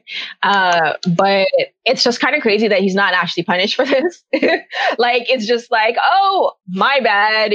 That I did this completely illegal thing that hurt other people. We apologize and we'll stop doing it from now on. Like, what? That's nothing. It's actually really disappointing, but we have talked about the legal system, not just in Korea, but in a lot of different countries, and how it's not fair, and there's not really a lot of punishment towards deserving people. So it is unfortunate. I do hope, though, that, like, if I was a writer in the song and this woman was getting my money, I would be like, no, you need to give me that money, or I'm gonna press charges. So, but we'll see how, I guess, if anything more comes of it, we'll see more of it in the future. Mm-hmm. Yeah. Any other thoughts? Well, in other reality show news, Mnet's newest reality show, I-Land, I-Land, is a collaboration between CJE&M and Big Hit Entertainment, and it's already under fire due to injuries that have reportedly resulted from unsafe conditions to the staff. On June 15, it was reported that a trainee and a staff member had been injured while filming for the show. A source stated to Sports Chosun, the stage on set was movable and so dangerously designed that even professionally trained dancers could have fallen and gotten injured. Concerns about safety were raised during the internal meetings, but they pushed ahead with it anyway. 3 days prior to the recording, a staff member fell from the stage and bled, but no follow-up action is being taken. On the day of the filming, one of the trainees fractured his arm and was taken to the emergency room, so he couldn't appear on the show at all. And from further reports, it seems that safety measures were not taken and the stage was only slightly modified. And staff have also been pushed to the brink, not gotten proper sleep, and been involved in accidents as well on the set. And the show has responded and confirmed the accidents, but denied that it was due to negligence. So, yeah, Big Hit and CJ, you know, these reality shows are very popular, but, you know, like we've seen before with Mnet and Big Hit and these other companies that have made these huge special stages for their, you know, for their idols and everything, and they've been unsafe, and they just seem to have no consideration for their safety. And it's just continuing here. You know, I don't know what it's going to take for somebody to sue them, or for them to, you know, for someone, is it going to take for someone to die? I mean, it's just, you let someone from a very popular, I mean, I'm not going to say BTS, but, you know, a BTS level group or higher, have something serious happen to them, and then they'll do something, because they're really taking chances here, I feel like. So, any thoughts on that? Yeah, it's not surprising that they still don't care about the safety of the people who who work for them and who perform on these stages and make the money. They just don't care. The rich don't care about anybody but themselves. So that's that. Well, on that note, we go to Gugudan. Sally, a member of that group, recently did an interview where she talked about the group's status, in a sense. Gugudan hasn't had a group comeback since November of 2008. And you mean 18, right? 2018. I'm sorry. That's not as bad as it sounds. 2018. But it's still pretty bad. But, you know, she talks about, you know, how some of the members that already had their own fan bases from Produce 101 had most of their attention on them. The company, during the 2019, the company allowed them to go home, and the company told them not to come back until they told them to come back. And they asked them to pack their dormitories and take their things. And they said, and she also said that when she went home, well, she didn't want to go home. She stayed in the dormitory because she felt that if she went home, her parents would know her situation, and they would tell her to stop what she was doing and stay by their side and find her a normal office job. So until then, her parents didn't know her situation from that time. And she said she also didn't know how to explain to them. And they ask her what she's doing, but she's just in the dormitory crying. And she said, but I have to tell them that I'm working and I'm performing. It was my friends that found out that I'm not in a good state, and they flew from Beijing to come and see me. They would accompany and chat with me, and I slowly recovered from then. So that's bad. I mean, that's a bad situation that they basically told them in 2019 that they were like, go home, take your stuff. And it was just like, it's an indefinite hiatus at this point. And I feel like from the last comeback I can remember from Gugudan, they had a pretty interesting concept. At the very least, it was kind of mature and the song was kind of catchy, but I feel like they suffered from the company not knowing what to do with them and just kind of resting on their laurels, and depending on the fact that they had two members with, you know, already established fandoms, so they just didn't really focus on something that would be marketable for the group as a whole, and they just really suffered in that. And yeah, I feel sorry for her, talking about she didn't want to leave and didn't want to get a regular office job.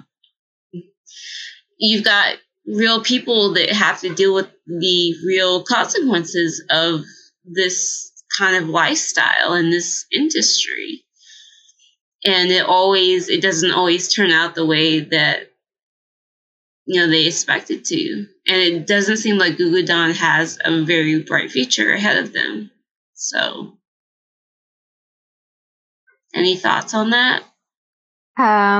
So yeah, it is unfortunate that the post IOI girl groups have all pretty much died in a lot of ways. Like, none of them really had a momentum that was even close to IOI, and it's just like the popular members are still sort of popular, but that was it. Like, if you look at Dia, if you look at Weki Meki, if you look at Gugudan, and what was that other one that disbanded earlier this year?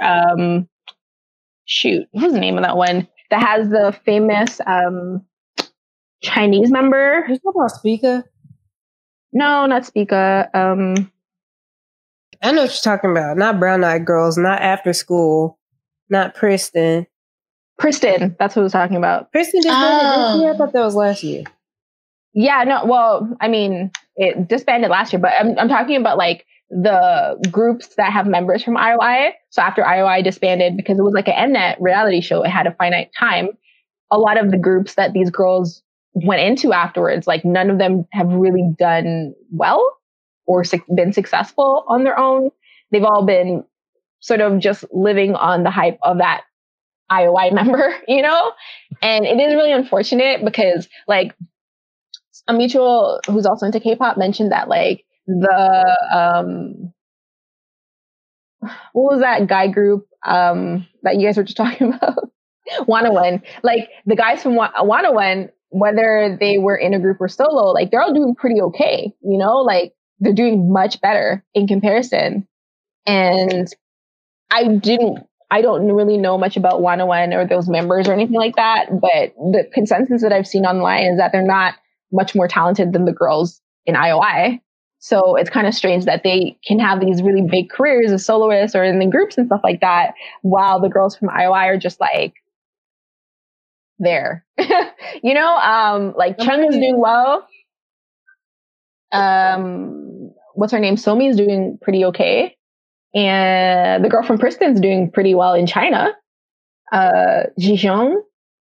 And that's about it. Yeah. But I feel like it sucks for Gugudan, and it sucks for their fans. Sorry, yeah? Well, I was going to say it's way off topic. Oh, okay. Yeah, that's quite a situation. But they did just meet up for their anniversary of Gugudan.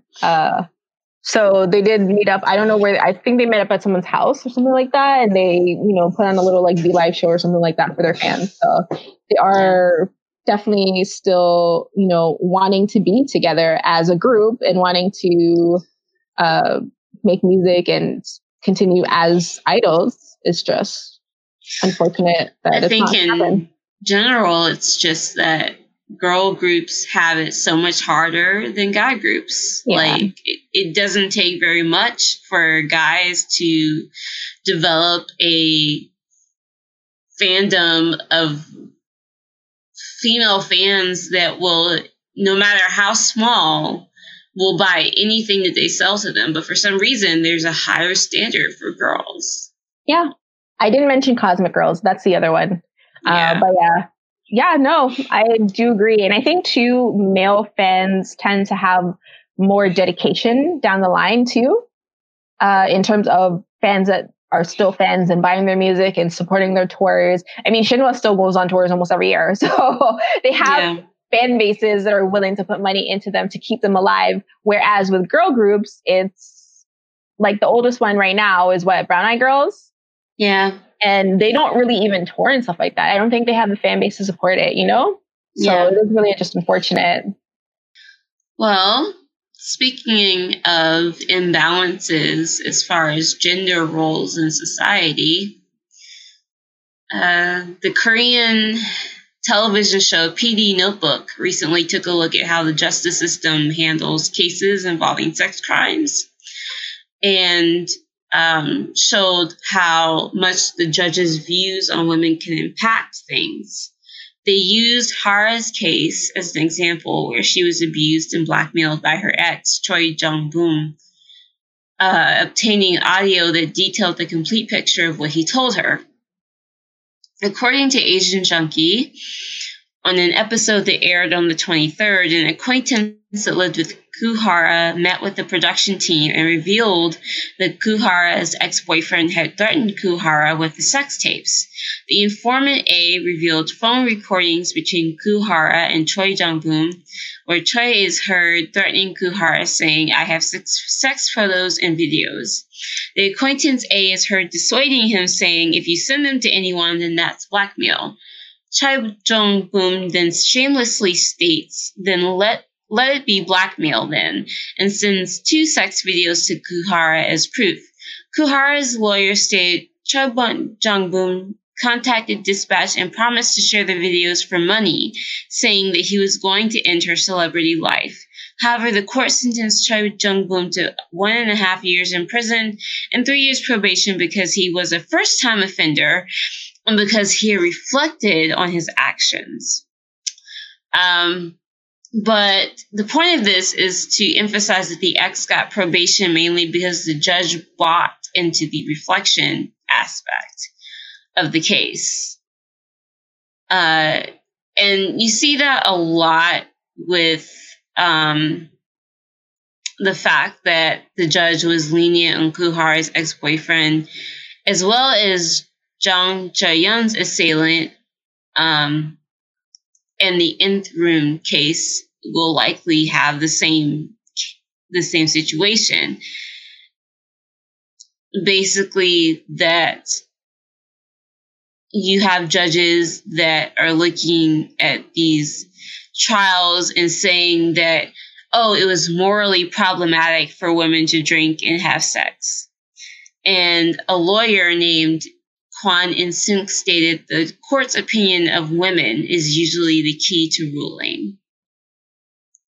And basically saying that Sun Jung-woo, who ran the world's largest child molestation site, received a 1.5 year prison sentence in Korea when he would have received at least 15 years in the US. So you've got this system of judges that are being lenient with men and basically kind of almost blaming the women for these things that are happening and giving them lenient sentences of 1.5 years in jail for sex crimes. That, you know, for as much as, you know, the US has problems in their own justice system, there is at least, you know, there's at least justice for these people that are, you know, being arrested for perpetuating these type of crimes. But, you know, you're seeing how Korea has this systemic issue of not ruling on these type of cases and ruling on them fairly. Any thoughts on that? Disbar. Just disbar all of these. Like, if we're coming up and talking about, you know, defund the police, abolish the police, then you have to get the people, you got to get legislators out of power. You have to get judges out of power. You have to get people in positions of power who have maintained systemic racism, systemic misogyny, systemic xenophobia. All of these problems in society are not just being upheld by the police. They're being upheld by the DAs. They're being upheld by judges. They're being upheld by mayors and premieres and things like that. So you have to get these people out. Like, if a judge is slapping a month or 2 month or whatever sentence on a dude who had like mocha, like huge amounts of mocha situations, like that's a problem. Why is it okay for men to victimize women? Like that's because that's what you're saying when you don't give them a punishment. It's like that Brock guy who raped that girl and he got like no jail time, or he got a month or something like that. Like his case is actually used in law books as examples of what not to do. Like it's just insane to me that this man is still in power. He's still able, and then they're giving him other cases, even though he has exemplified exactly why he should not be judging these cases, I don't know. I don't like, the thing is, this is Korean society and Korean people, and they're the ones who are going to have to make the changes. Like, there's not much I can do here, but add support to victims like Guhara and, all the other victims who are named or not named, who have to live in that society and have to like juggle the fact that, yeah, they're proud of being Korean and they're proud of their country and their country's accomplishments, but also there's this like rot, and it's like eating away, and it makes them victims, on a daily basis of the whims of these like terrorists in a lot of ways. And yeah, I don't know. I just like, I despise this dude, shoot him in the face or what. I don't know. Like, you just need to like not have him judging these cases anymore, because he just has proven that he is not here to judge things impartially, and he's not here to judge things objectively. He is an old dude who probably subscribes to dude culture, and dude culture is very much okay with this kind of behavior. And I don't think that he should be the one in charge of any, like, I don't think he should even be a judge at this point. I think that they should reinvestigate all of his cases and all of his judgments and rulings. And I think they should disbar him. And I think that he should like just not be in power anymore. But, it is, as I said, something that Koreans and people in Korea or outside of Korea, like who are of Korean descent, and just they would have to be the ones to deal with it, unfortunately. I support them though, because I do not want this man being in charge of this case. And I think that he should be sued for what happened to Guhara. I think that he definitely, his ruling definitely played a part in what happened to her. So I think definitely her life is on his hands, and he's responsible, and he should be held responsible for that. Okay. Well, hey Lim, aka Lim from the Wonder Girls, got married. That was personally a shock to me, because I didn't know she was engaged, or I had no idea. So I was not expecting that. But she posted pictures on social media from her wedding. She looked beautiful. She posted pictures with 3 of the 6 Wonder Girls, I think it's all together. Yubin, Sunmi, and Sohee were at her wedding bridal party, I believe, and took pictures with her. And she looked absolutely beautiful. Looked wonderful. It was great to see the girls together. I read somewhere that Yubin has said that her goal is to get all of the girls under her label, and I hope that she is successful in doing that, because I really would love to see them performing in a band again, like all of them, even Sunye. So yeah, the Wonder Girls stan in me was very alive with those photos. You have any thoughts, Nat? Very excited. Lim looked fantastic. If you saw her wedding photos, you'd also see that they were like so beautiful and so very well done.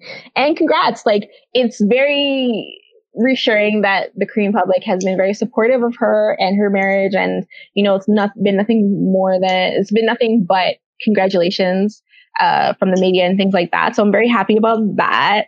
And just seeing them together is just always going to be a good thing. It's always going to make me feel really happy, because the Wonder Girls were just that deal. Like they were just such a good group, you know? And I love that their friendship has persevered and like their relationship is also with JYP has also sort of continued, like, you know, regardless of everything, you know, that went down with their career and their time in America and things. So I like it. I enjoyed it. It makes me feel nostalgic, but also very happy for the future because you never know now, like what can happen, right? Because they are friends and they still want to work together and they don't have the red tape that older groups will have, like, you know, 21 and like Girls' Generation and things like that, where you don't even know like if they're going to be allowed to perform it. I personally don't see any reason that JYPE would like not allow them to perform their music. I think the only thing is Yeon's agency is like that would keep her from like performing with them, and because she has a contract with whoever she's with now. Yeah. So I mean, it seems like they just kind of let her, like Yenny, it seems like they just let her do whatever she wants to do, to be honest. Yeah. So I don't think that would be a problem either, for her in order to like do some sort of group concept with Wonder Girls or even just like, you know, performances here or there. I don't really see a problem with that. I think for her personally, she's had a lot of stuff personally in her life that has been a bit more time consuming and just a bit of a distraction, which is why she had such a big gap between her releases. So, you know, when she is better in a better place, maybe she'll join Yubin's label and make music from there, which would be exciting. And we can get Sunny. I don't know, Sunny. I want all of them. I want all of them in the group. Even Sunny, like having her just do vocals or something like that. Like all of them. In if a super group band concept, then yeah, they can definitely continue doing that because Sunny could be just the vocalist. And then Sohee can maybe pick up an instrument as well. Maybe like, I don't know, a different type of guitar or whatever. Tambourine. Do the tambourine. The tambourine girl. It's fun. But yeah, I think that I would have loved. You know what? Why can't there be a new position in K-pop groups? Tambourine girl. So many groups to use one. They definitely, and you know what? It's like they have usually members who are just not doing anything anyways. So just pick up the tambourine and just like shake your tangerine. I don't know. I think it's fantastic. Pick up a tangerine too, though, because those are pretty good. Yeah. You gotta get that vitamin C. Very important. But yeah, I'm excited. I'm very happy for them and excited for the future of the Wonder Girls. Yay! I'm very happy about that. But lastly, you guys are gonna have to help me a bit with this because I've read a bit about this whole situation, but I don't have it all in front of me. But a social media Twitter YouTuber named Charlie Got Soul. How do you say that? CHLI? CHLI? Yeah. Is it Chili? I thought it was Chili. Chili? Okay, yeah. Chili Got Soul. So basically, Chili Got Soul is and it's spelled like soul, the place, not like soul. Yeah, exactly. So basically, there were allegations against One Nation. Yeah. Keep going. Sorry, Okay.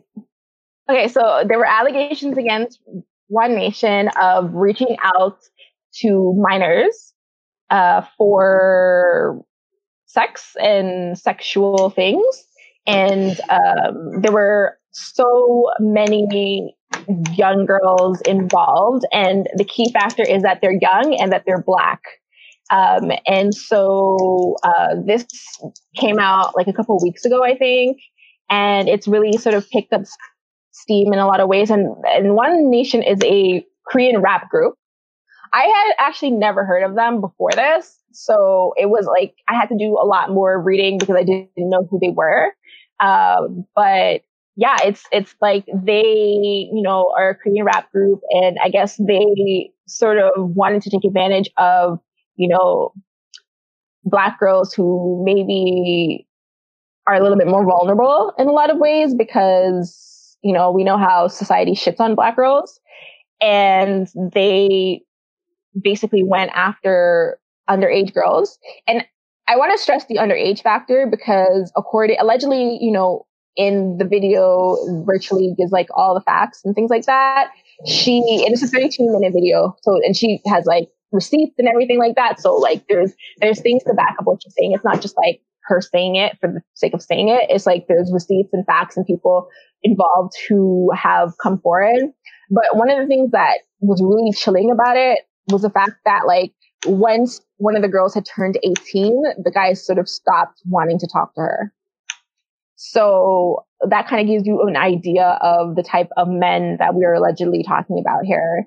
And I'm not surprised, to be honest, because we know that a lot of times it's very easy in some ways, especially like to sort of take advantage of girls, especially young girls. And Black girls tend to be a sort of market that is very easily led because you're not the standard of beauty, you're confused, you got all these hormones going on, like when you're a teenager, you know. And like, then you've also got the women that come there and come to Korea and they want to have that validation from Korean guys, and they, you know, provide that. Unfortunately. Exactly. So they pretty much just use that to get these girls. And some of the tweets were and some of the conversations are just like, you know, definitely triggering for people who need it. And there are so many stories about women that have been there and had different guys from that group come over them and try to harass them. And there's also, I mean, this is, you know, I give her credit for coming out and talking about it, but, you know, some people say that she's only doing it to save face because she was friends with them, and they claim that she also attacked one of the victims in defense of the group.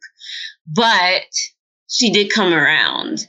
Yeah, and that's the thing. If you know somebody, and like it's clear that like she knew that, like she kind of knew the people, right?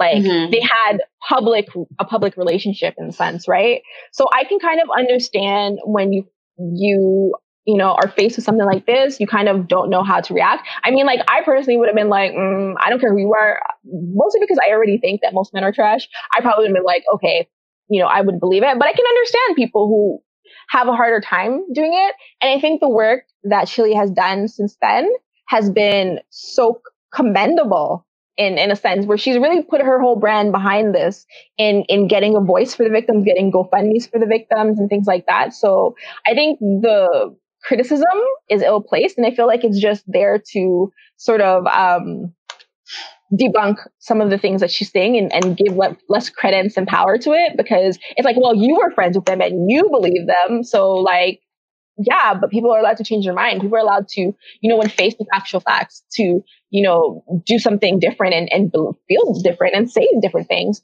Yeah. So it's kind of really disingenuous. I mean, apparently they were spreading like STDs and things like that as well. Yeah. You know, and just being complete scumbags. I mean, I can say personally, like when I was in Korea teaching for a year, and I was there, like within a week or two of me being there, I already had like Korean guys in my DMs trying to contact me. And it's because they know that there's this, I hate to say it, but there's a subset of women out there that, you know, want to be noticed and that they can try and take advantage of. Yep. And I'll say that I did date one guy that did contact me, and thankfully it didn't go very far, but it was just very, you have this weird, you know, this entire time, like you have this feeling of, you know, that there's a fetishization going on. Yeah. And it's not a genuine attraction of any sort, you know, it's not genuine at all. And, you know, I cut it off like immediately, but I mean, it's you know, it's a predatory thing that's going on there. Yeah, no, I actually agree. And, yeah, we just wanted to sort of like bring some awareness to the situation. I mean, obviously we have to stay alleged because they haven't been tried in court. And I don't know if that's actually like a route that people are going to take. I don't know what's going to be the future of One Nation and the situation, but I definitely want, Black girls especially to like understand that you are worth more than, some dude who's a grown ass man who is trying to hit you up for, things that you're not ready for, that you're not even like aware of or sure of, and here's the thing.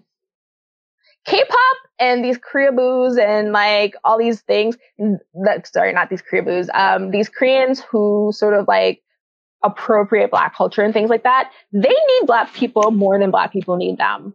So don't ever go there thinking like, like that you're not worthy and that you're below people or anything like that just because, they have, perfect looks and they're famous and they're on stage and things like that. Don't think that you are less than, because at the end of the day, what would K-pop be without Black people? Exactly. What would they be without the culture that gives them things like How You Like That and, all these other songs that they have dropped. So, yeah, I know, like, as I said, like, it is still, that you're shady. I agree. I didn't say it fast enough, but I agree. But on the subject of like, One Nation and I guess, what can be done there is, if everybody could maybe check out, obviously the video and also check out her Twitter. So it's Chili, CHLI GOT.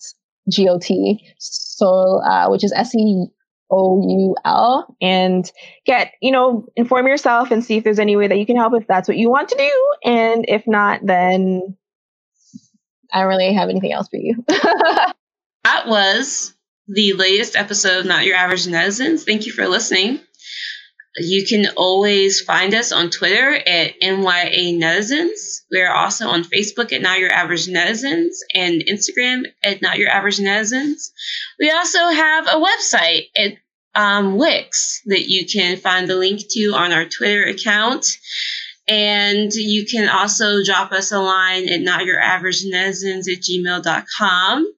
And we are also on YouTube at Not Your Average Netizens. We will have a reaction to Blackpink Slay's video up on that around the same time as this episode goes up. So if you are interested to know what we thought of Blackpink Slay's MV, then that will be up as well.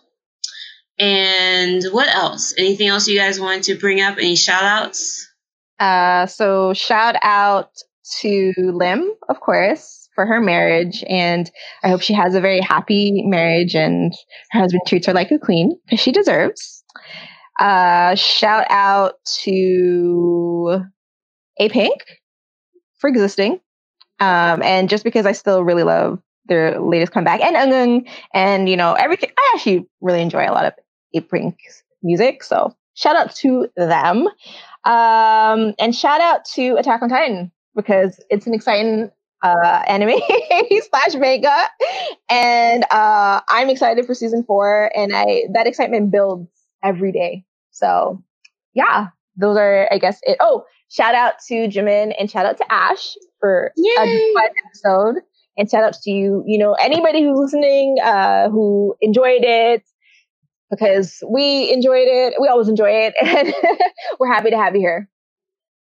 Okay, well, shout out to Attack on Titan.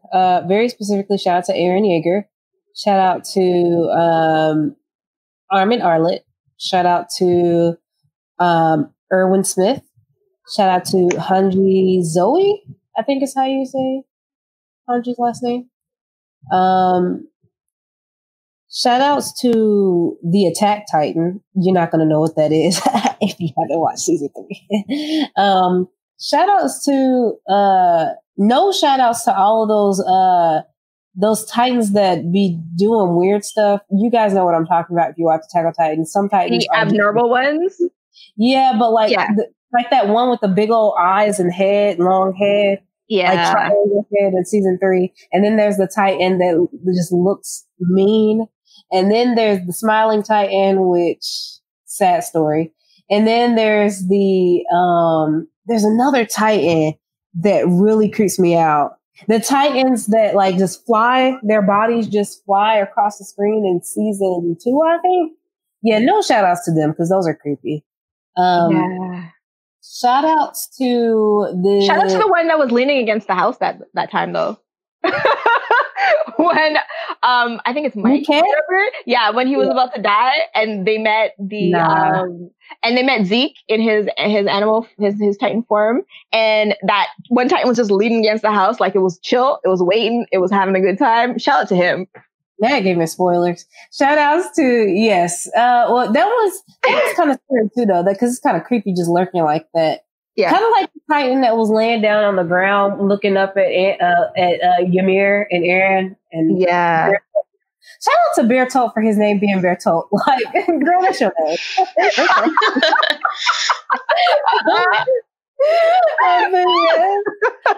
Shout out to Modal Zushi. Sorry. I think that's how you say it. I'm not good with tones. I'm going to learn it though. Because it's good to learn stuff like that. Shout outs to Lan Wangji. If you know who he is, drop a comment. He's that guy. Shout outs to him. Shout outs to Wei Wuxian. Cause he's also that guy. You're not going to know any of this if you don't watch this donghua. Shout outs to all the mangakas whose mangas I'm reading right now and manhwas I'm reading right now. Shout out to the future episode we have to do on mangas and animes and manhwas and all these other things that you have just mentioned. Because clearly we need to talk about it. Yes. Shout outs to Levi Ackerman? No. Shout outs to you made me forget for real. I'm sorry. Well, yeah. Shout outs to Ash for being so patient. Yay! Shout outs to Nat for whatever. Okay. Same word. I'm just kidding. Shout out to Nat. Yeah, and honestly, shout outs again to all the listeners out there. I don't think there's any K-pop stars I want to shout out. You know what? Shout out to Kong Daniel for that funny beat on his song. That is a meme now because that song is so good. I cannot take it seriously. It's so funny. We have to listen to that song. I've had people DM me that, okay, because I am a known Kong Daniel stan, obviously. So yes. Yeah, that's all I can think of. I can't think of any. Shout outs to Legend of Zelda for being so boring that it just, it helps me sleep. It's good stuff. No offense to Zelda players. And then make sure, Ash, is your YouTube channel already up? For your gamer channel? Yeah, we just posted name drop it. Can we name drop it? Yeah, it's Sisters with Games. Sisters with Games. Make sure. What do you do there? What do you do there, Ash? We play video games and we give our commentary. We are currently playing Last of Us Part 2 and crying our eyes out at all of the heart-wrenchingly horrible things that happen in the game, but also enjoying it. So, yeah. Yay. Okay, I'm going to name drop too. Soju Chronicles is a podcast that I do on anime and K-pop and mangas with Nikki, who's one half of Unbothered Unease, which deals mostly with dramas and K-pop. And we meet every 2 weeks and we drop our episodes on Tuesdays. Sorry. So it's at Soju Chronicles, and we're on Twitter, and you can send us an email at sojuchronicles@gmail.com. Drop a vote Vote if you would like to see Jimin on Soju Chronicles. It's going to happen, guys. It is actually going to happen. We're going to talk about some things because me and Jimin talk almost every day about mangas and manhwas. Speaking of collaborations, there's some really interesting stuff coming up soon, so you guys keep an eye out. Yes. We are working with other podcasts and other people in our community. So just keep an eye out for us and keep supporting us in those, spaces. Now, what's the opposite of pink? Sorry? What's the opposite of pink? Real quick. Is there an opposite of pink? Is it green, maybe? It's not like a primary color that has a complementary color, really. Okay, so well, shout out to us, because we may or may not be working with White Green, who is the direct opposite of Black Pink. So. It kind of makes me think of like Winterfresh gum or spearmint gum. Spearmint. Shout out to Chloe and Halle, because they're everything. Yeah. And I love them so much. Their album is awesome. Shout I out want all the great things for them. Yes, I just wanted to do last shout out to, Black Lives Matter as a movement, and also to the growing solidarity among a lot of Black K-pop fans and anime fans and gamer girls and gamer boys and gamer theys or theirs, and just like everybody in these quote unquote nerd spaces who are Black and who are, trying to bring some voices and diversity to these traditionally very, very white spaces. I feel like right now it's a really good time for everybody to sort of like come together and support each other and just celebrate this nerd ass crap. Is that a firework in the background? Oh my God. I thought oh my God. Yes. You know what? We should start doing? What? You know what? I'll say it after we record, because I think it's a good podcast idea. Okay. All right, guys. That was good. Bye. Have a good night. Bye. So happy listening.